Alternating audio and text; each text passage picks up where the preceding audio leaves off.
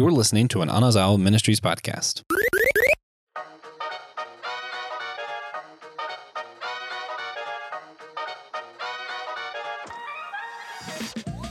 Do you have a friend, or maybe a frenemy, who is so brutally honest that they get on your last nerve?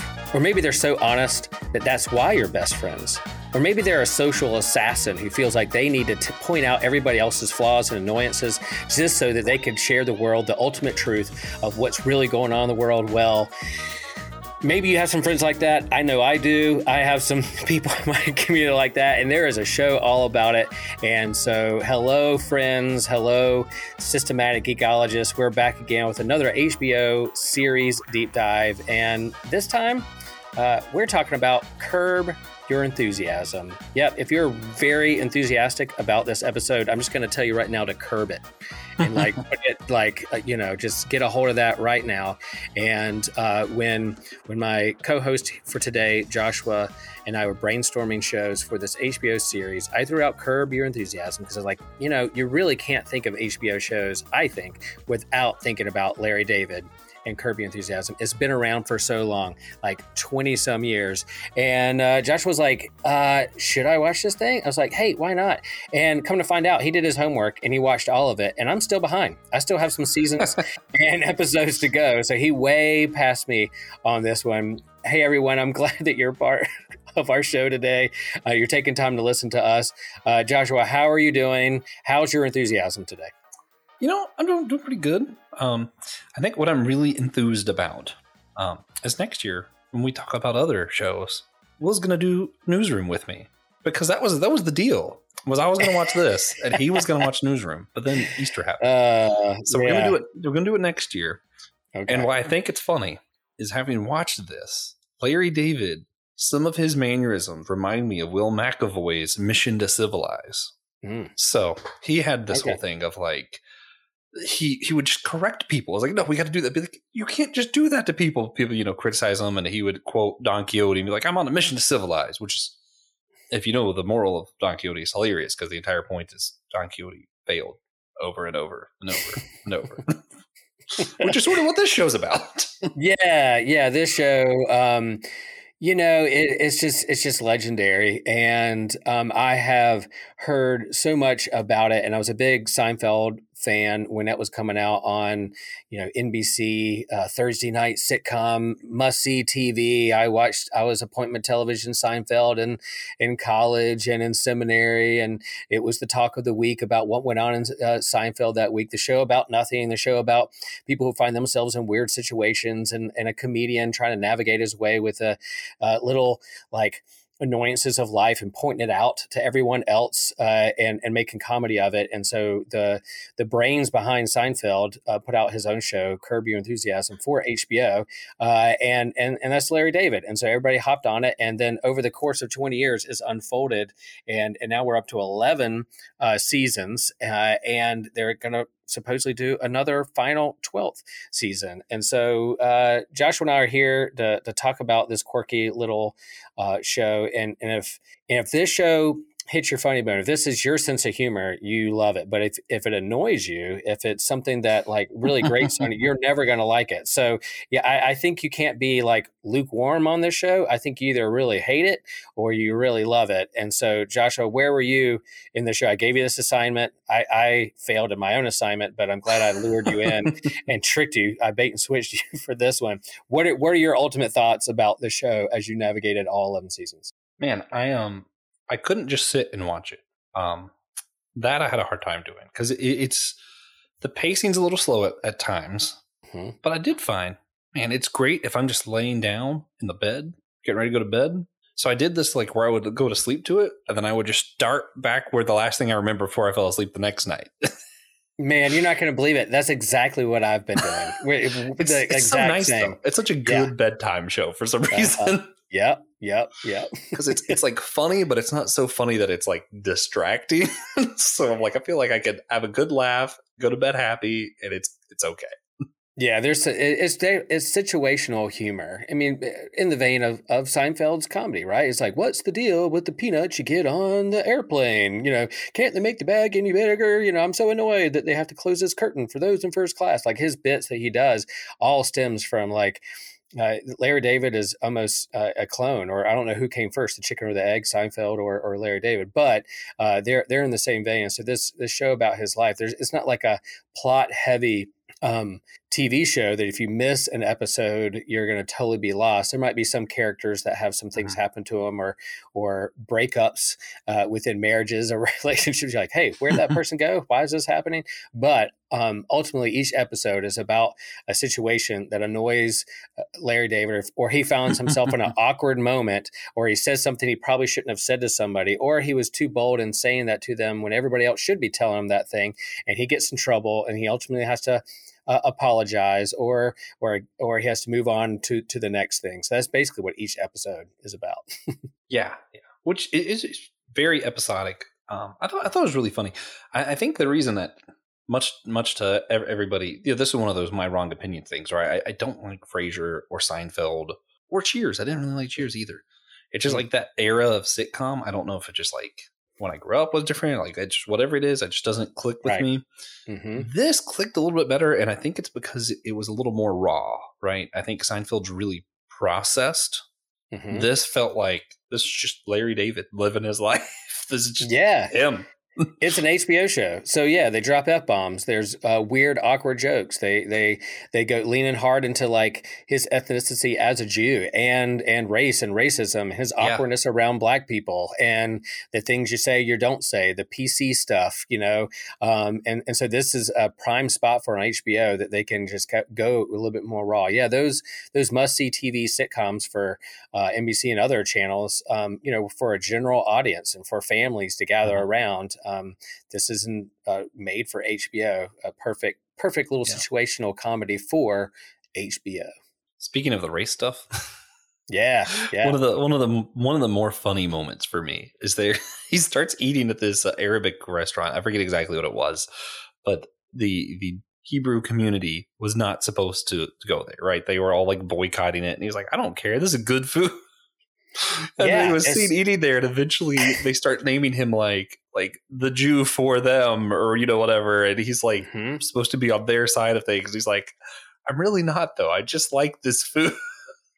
Yeah, and it's classic. If you look up like favorite or best episodes of Curb Your Enthusiasm, this one's up there. It's the Palestinian chicken, and it's like season 8, episode 3, and the whole thing is they go into like Hebrew and Palestinian relations, Jewish and Palestinian relations, as it was going on in Israel at the moment, and he's just kind of like he's Jewish but not very religious, and so like he was like, hey, look, they have the best chicken. I'm going to keep going there, and at some point towards the end of this episode, you got two groups on either side of the street yelling at each other, Palestinians and the Jews on the other side. They're yelling at each other with their signs, and Larry David is walking down the middle of the street looking at both sides going, what do I do? It's a hard decision, my people, or I really love this chicken. And so it's those kind of things that again make you, it's that comedy that makes you feel a little slightly uncomfortable, but yet they're poking and pointing at something that's a general truth, what's really going on in the real world, which is what comedians do. So yeah, that's up there as a classic, but also pushing the boundaries on comedy, but also one of the best episodes that they have on the whole series. Good stuff. Yeah. One other thing I like about this show, they did start in like the early 2000s or maybe 2000 up to now, that you see like the evolution of what's going on, not just style and cars, but also with phones. Like they start off with like cell phones that are like flip phones, and eventually migrate into like Blackberries and the Blackberry craze. And then they move into like the iPhone. At one point, I think someone's texting on their Blackberry and he's looking at it and he's like, what are you doing? Why are you ignoring me? You're just staring down at your phone. What are you doing? This texting thing? And she's like, yeah, he goes, what if I just pulled out a magazine and started reading it right in front of your face when you were trying to talk to me? Would that be rude?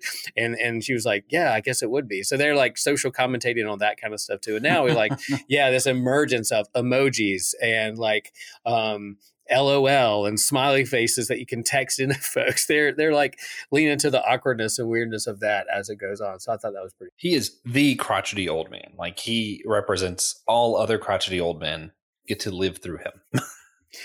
100%. And like he can't let things go. The whole point of this show is like, his pet peeves, his grievances, he can't keep his mouth shut. He's going to say what's ever on his mind and commentate on what's going on around him. And it often gets him in trouble because there's these social norms you're not supposed to say or do. And he's like, nope, I'm just going to point it out to you. Like a guy wearing shorts on an airplane. He's like, you probably, that was probably a bad choice. You probably shouldn't have worn shorts on the airplane. Have you thought about this? And the guy's like, I don't know you. Why are you saying that to me? And at one point, I loved it. One episode they call him. I think it's in the Palestinian chicken episode where he speaks his mind, and they're like, you know what you are? You're a social assassin. You just go in and you like take things out of people. And they started assigning him jobs. Like, I want to say this to my mom who makes like a weird noise after she drinks a drink, but I can't say this. Can I get you to say this to him? You're known for the person who's going to say things that people shouldn't say or can't say. He's like, sure, I'll do it. No big deal. And he walks up, you know what? And they're like, did so-and-so tell you to say that to me? He's like, no, what do you mean? And he just leans right in. So it's like, that's a funny one too. And I don't know. I feel uncomfortable about that. Joshua, how about you? Like your personality, my wife is so much better at like, if something comes up, she's going to speak it right in there. She's not going to hold it in. She's going to share what's on her mind. I wish I could be more like that. But I've had to work towards that in the church and other areas of my life. Are you more aggressive? Are you passive aggressive? Are you one who has to speak up right away, or do you wait and stew on it for a long time and then eventually let it go? Like where are you in those social norms? This is going to sound bad. It kind of depends on how smart I think the other person is. Okay. All right. If I'm talking to somebody that I feel like is intelligent enough to have real conversations, I just don't hold back. I'm just blunt. I'm going to say what it is. Mm-hmm. But someone that are like, I don't really know where they are like that, I'm like, well, I don't want to end up in a conversation with someone who can't keep up with what I'm trying to say, so I just won't bother. Yeah. Or if I know somebody won't get it, I just let it go. Like, it just doesn't bother me. I'm like, they're not gonna. Okay, it's fine. Yeah. Yeah, and I think that's what comedy does. Like these stand-up comedians point out the absurd and try to make you laugh at it, to either make you feel uncomfortable or nervous laugh, to really help you cope through life. And there is like this elevated status that the stand-up comedian is the kind of philosopher of the day, or the political, social commentary philosophers, theologians of the day to get up and say what's going on in our society and point out the awkwardness and weirdness or the stupidity of it, that you help us cope through it. And so this show does that. But yeah, I think there's an element of my personality where like, yeah, I'm not going to waste my energy on those things. Just move on. But man, Larry David on the show, he's not going to let things go. Not going to let it go. Which ends up getting him all kinds of different situations. But I think the one that's most interesting overall for the plot is it's why he loses his wife. She leaves once, they almost get back together, and then it ends up being a ring on the table. He saw where she left her cup and left a ring on the table, and he's been trying to figure out this whole episode who left the ring on his friend's table. He was blamed he's for like, wait a minute, were you there? Yeah, he was blamed. He's like, wait a minute, were you there? And they're like in the middle of like, they're kissing. They're about to like, get back together. And he's like, wait a minute. He ruins the whole moment, and they never get back together because of this, because he just couldn't let go the ring of the table. That's right. And it I think it improves the show. I'm very anti-divorce, but for the purposes of the show, it no longer was just him getting in trouble with his wife over and over and over and over and trying to fix it. Now he's dating, so it has like there's more repercussions to his actions after that moment, I feel like. And I do think as the show goes on, he becomes more self-aware, because even after him and his wife separate, he starts dating people, and people, his friends are like, oh, you're dating her just because of this? You can't date her. She's the hostess of your favorite restaurant. You're going to break up. He goes, oh, I know. Yeah. we will break up. Oh yeah. Oh, it probably won't be pretty, but I don't care. I'm still going to eat here. Like he's like, oh yeah, I'm going to be with this person for a little while, and we're going to break up because I'm not very compatible with anybody. So yeah, I'm very aware of that.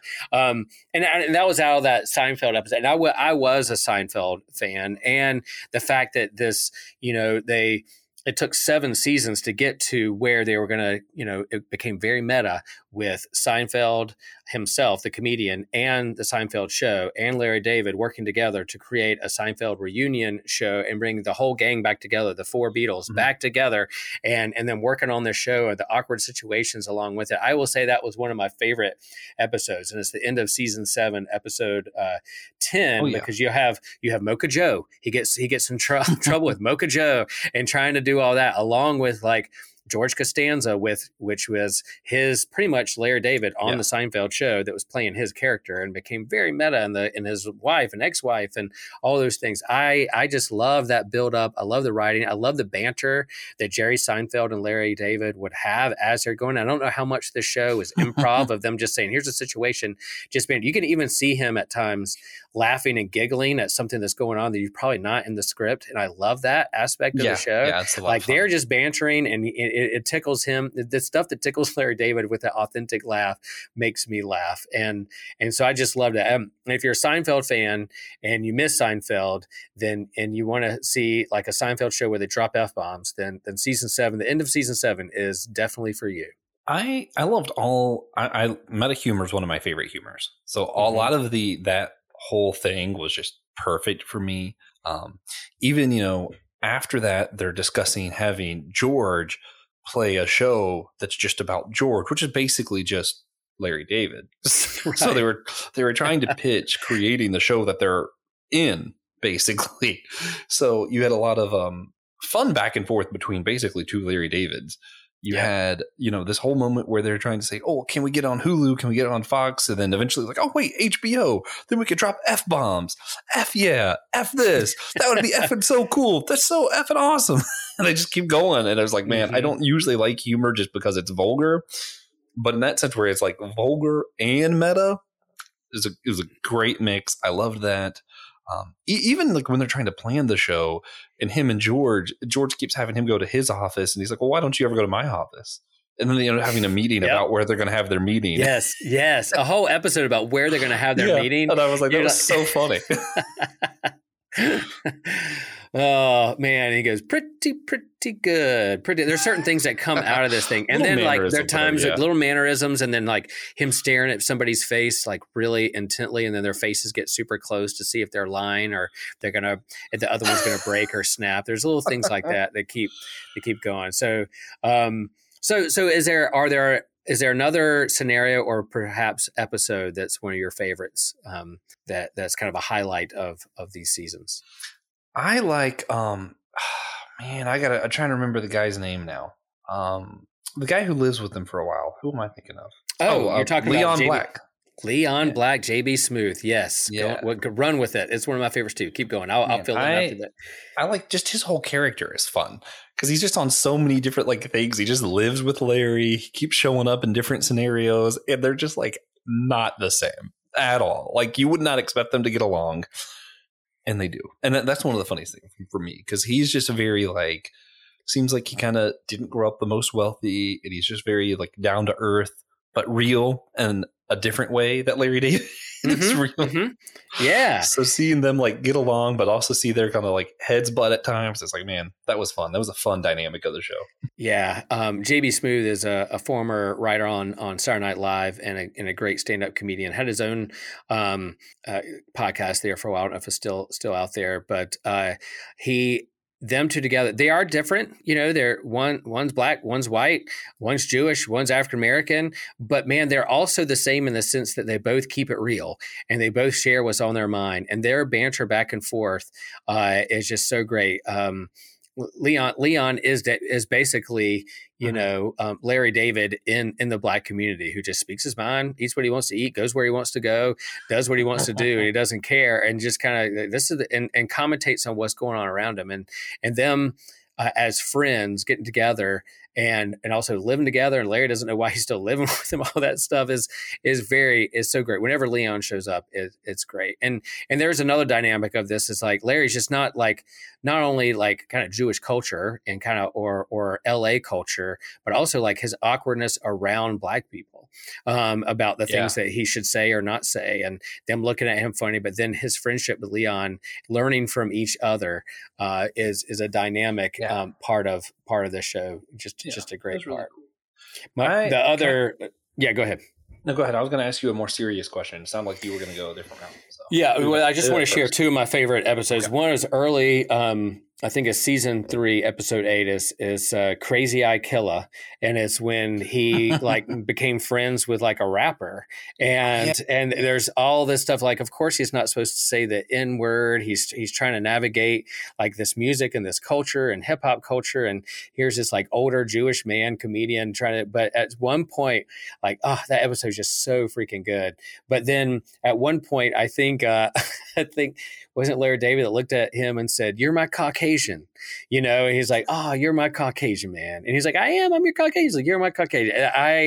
That was hilarious. It was a good one. And then I also have to say, growing up in the 80s, Michael J. Fox was one of, I grew up on his movies and TV shows, Back to the Future and whatever. The one with the episode where they really lean into Michael J. Fox's Parkinson's disease and like Larry David not being able to understand whether he was joking or whether he was mad at him because he was shaking his head or mad because he shook up the drink. And then that whole back and forth was great. And then I'll just share one more episode, The Bare Midriff, season 7, episode 6, where his assistant or somebody works in the office is wearing like a half shirt, and him and Seinfeld are like, "Should I say something?" It's like, "Yeah, you have to say something." So why would you ever commentate on somebody what they're wearing, especially another coworker who's female? But he couldn't let it go. He had to say something. And then what developed in a sense of like a Jesus painting, very irreverent, but then also a miracle, but then not a miracle. That is a great episode. So yeah, what was your man? There's another episode I just thought of that was really funny, where they kept going to eat at the same place, and they got a waitress in trouble, and there's this whole other storyline. But the part that stood out to me that I thought was funny is he kept saying, "Guys, look, that's how we know we're really old now. They're not sitting us in the pretty section; they're sitting us in the ugly section." Because the pretty section's by the window where people see who's eating there. And he kept saying that, like, "Sir, that's not a thing. Sir, that's not a thing." And he just keeps insisting, "No, it is. Look over there. Look who you have over there." And at the end, the restaurant gets in trouble for something, and he's like, "I'll tell you what, I'll let it go, but you got to sit us over there in that section." Which was funny, but also gets to the more serious question I wanted to ask you. Sure. How much of the show do you think, even though it's hilarious, kind of exemplifies a different type of masculine toxic masculinity? Usually we just kind of think of it as like the jocks and the guys are better kind of thing. But I think there's also this thing of people who grew up privileged as male who feel very entitled all the time. Who feel like they can just say whatever they want or they deserve to be in the pretty people section kind of thing. I mean, do you think that's kind of the underlying tone in this as well, or?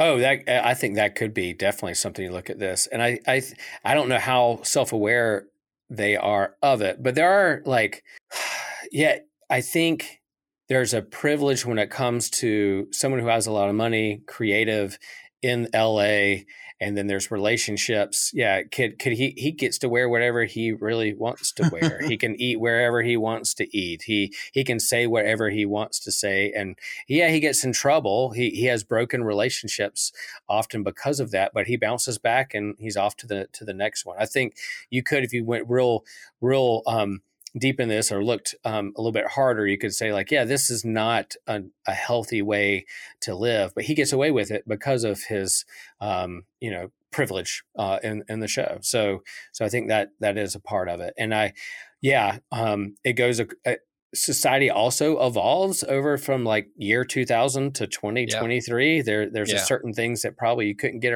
away with, that you now that you could then, or back and forth. I don't know. Yeah, there's some comedy again, like were there moments that made me for uncomfortable? Like, I don't think that's cool. The treatment of women, or the one part where he like draws a swastika and like the kid is like draws it. I was like, I just coming back from Germany and from a concentration camp, I was like, oh man, watch that episode. And I'm like, I don't know. I can see where he's lean into that because of his ethnicity and his Jewish heritage, and you're making light of it, you're appropriating it and twisting it. But anyway, there were some parts there where I was like, I don't know if I'm comfortable with this. And of course I couldn't be, because I'm not Jewish, and I'm not a comedian writer in LA. So I think part of what made me think of it in the first place actually is a lot of it reminded me of BoJack Horseman a little bit. So that's an animated show on Netflix. It's awesome. About a horse who used to be an actor in a 90s sitcom. And the entire storyline really is just about him being entitled and kind of being this exemplar of masculine toxicity. Yeah, word. You got it. Yeah. He does all these drugs. He does all these things. He keeps expecting to be in shows. He keeps talking down to everybody else. And, eventually in that show, he ends up in prison, which part of what me and a lot of other people, everybody disagrees with me about. I just don't like how the show ends, because it doesn't really end on the happiest note. One of the good characters get married. The character that I'm most related with doesn't have an ending at all. And BoJack's in prison. And it's like, man, but this was the main character. He's supposed to be redeemed in the end and suddenly be a good person. And it's like, oh, well, he's a good person, but he's still in jail because he's not entitled. That's not how the world should work. And it's like, right. Man, that's rough. Right. There's consequences for your action. Another show on HBO, Eastbound and Down, that was filmed in Wilmington about a, washed out baseball player, Kenny Powers. And that's, it is full on HBO. But toxic masculinity and privilege, all those things are there. And I think this one is a comedy. It's a little bit more lighthearted. There are consequences for his actions. For the most part, he's going to bounce back so that he can be in another episode and do the same thing over again. And I think that's probably one of the challenges. There's going to be 12 seasons of this. There's been 11 so far. How many scenarios can you do? When does this show get stale or run out of material? But it's commentating on life, and man, life never runs out of material. That's why I can get up and preach on a Sunday. There's always a tragedy or a challenge or something that we can speak out against, or lean into to give us hope to meet the next day. And so this show leans into those awkward moments that we all get annoyed by, and man, life will never run out of material for comedy and for philosophy and theology and all those things we want to hang our hats on. So let me ask a follow-up then, and sure, maybe step on some people's toes, but I've seen a lot of toxic masculinity, both in complementarian churches as well as egalitarian churches, right? Like it's there, where a male figure is in charge or is like the rock star pastor, and it gets very gross. I mean, if you listen to the podcast, the Mars Hill podcast, it gets gross. Yeah.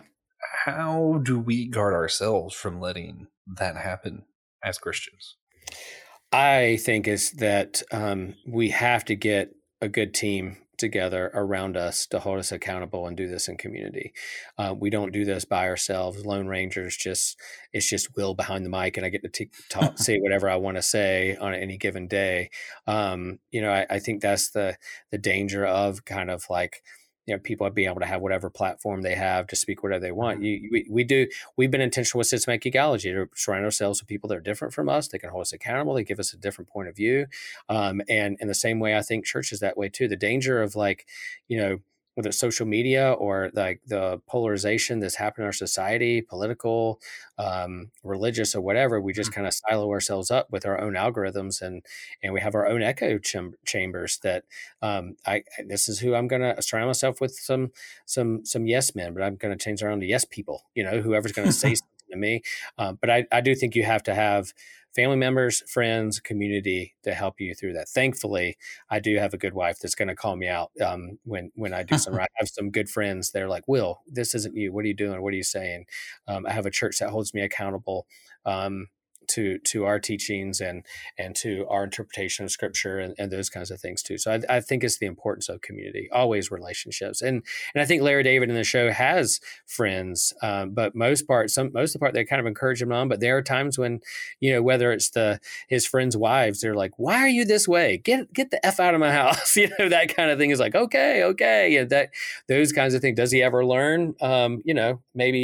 Maybe the show wouldn't be around if he just learned his lesson and then changed. But there's character development. But I think you got to have a good team. You got to have a good team around you. I think the perfect ending for the show, in my mind, would be he's learned enough that he feels like he needs to make fun of himself. Because that's what great comedians do when they see their mistake. They make fun of themselves. Mm-hmm. And he creates a show mocking himself. Right. That would and be there great. is controversy around like Seinfeld's finale. They even talked about like that. Yeah, that one thing there. They were like, that finale, we got to do a better finale because of the last one. And Larry David was like, I thought that finale was great. And he's like, of course you do. So yeah, I don't know how they'll wrap it up. Again, I haven't seen the last 2 seasons that's out there right now. I'll keep doing it before I start Newsroom. But it is funny, or to think about how they would end the show, where it would end up just Larry being Larry. Do we want anything else than Larry being Larry? But I definitely think you're on something with the community thing. Mm-hmm. But I also think, which partially is the point of the show Community for the first season, at least. Mm-hmm. But I think it's hard unless you're going to actually for sure end the show. It's hard to have him learn his lesson because then what do you do? Yeah. Curious. Yep. Well, I gave you the homework assignment to watch this one. Are you glad you watched it? Would you recommend this for others? Oh yeah. Especially if you don't mind strong language. I don't know if there's any nudity or not. I feel like if there is, it wasn't a lot because it wasn't something that stood out to me. If you don't mind strong language and you want something that's not going to consume your life. Like, I don't think it's like if you start Dexter, you're just in it till you finish that show, man. I hate to tell you, but once you start it, you're stuck. Mm-hmm. This one, I feel like you can watch some other shows, come back to it. It's very much a leisurely watch, I think. A great leisurely watch. But yeah, I agree with you on that. That's definitely how I feel about the show. I heard so much hype about it over the years. Finally went down that road. Now that we got like HBO Max and we're doing this HBO series here, I was like, oh, I want to do this one. But it's not something that like, oh man, I have to finish dinner so I can get to the show before I go to bed. It's like, maybe it's a curb night. Maybe I'll watch a couple. Maybe I'll fall asleep in front of it and then go back to where I left off and see where we're going. But yeah, if you like good comedy, awkward comedy, if you like Seinfeld, if you like that style of comedy, except rated R style Seinfeld, then this show is for you. I think you'll like it. You'll know after a couple of episodes if Larry David is your type of sense of humor or not, and whether you can do it. I find him very funny, and then there's definitely days when I wish I could be like Larry David and just like tell it like it is and keep it real and say what's on my mind to others, not let things go. Yeah, I also hear the voice. His voice doing stuff like, if you're gonna do a podcast about Larry David, you really should have. Yeah. How could you? I'd love to hear how he'd criticize this episode. That's what would be fun. Oh, we'll send it to him. We'll send it on social media. I'll reach out Larry. On Twitter. I don't even know if Larry's on Twitter. We'll see. I doubt he's on social media or listens to other people. Just rips us apart. Yeah, I can. I would love great. That. I'd find it funny. Or we end up becoming an episode in season 12. Like they're like, I was listening to this podcast about my show, and I have to say something. That would be great. Larry, if you're listening, if your team's listening and you hear this, we'd be happy to be the butt of any joke of any season that you produce in the future. Really just my whole goal in life is just to be the butt of a joke. Okay, we can work on that. Cool. Well, I think God's been setting it up for a while. Yeah. I mean, goodness gracious. Well, cool. Well, thanks y'all for listening to this episode of the HBO series. There's so much good stuff there, but we couldn't talk about HBO without talking about the legendary status of Larry David and Curb Your Enthusiasm. Man, there's so much to geek out on. There's no shortage of content, and we're glad that you chose Systematic Geekology to be one of your avenues to geek out and to talk about the things we geek out on. And so thanks. If you have any suggestions of other shows, or if you miss anything about Curb Your Enthusiasm that you thought we should have been more enthusiastic about, then you can reach out to us on social media. You can go to our website. You can email us.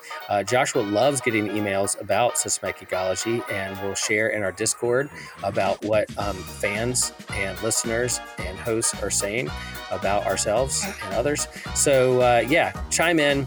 We're glad you can be a part of this. And remember, the enthusiasm in me honors the enthusiasm in you.